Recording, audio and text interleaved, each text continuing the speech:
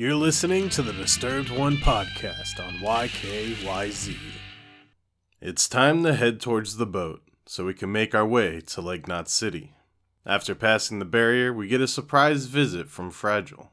They have a short conversation of not much import, though Sam does question her goals.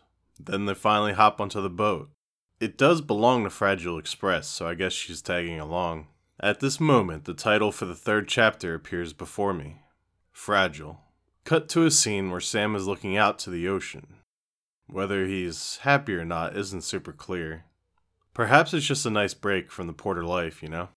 Fragile approaches from below deck and mentions we should arrive tomorrow. Sam walks over and places the BB pod down and sits.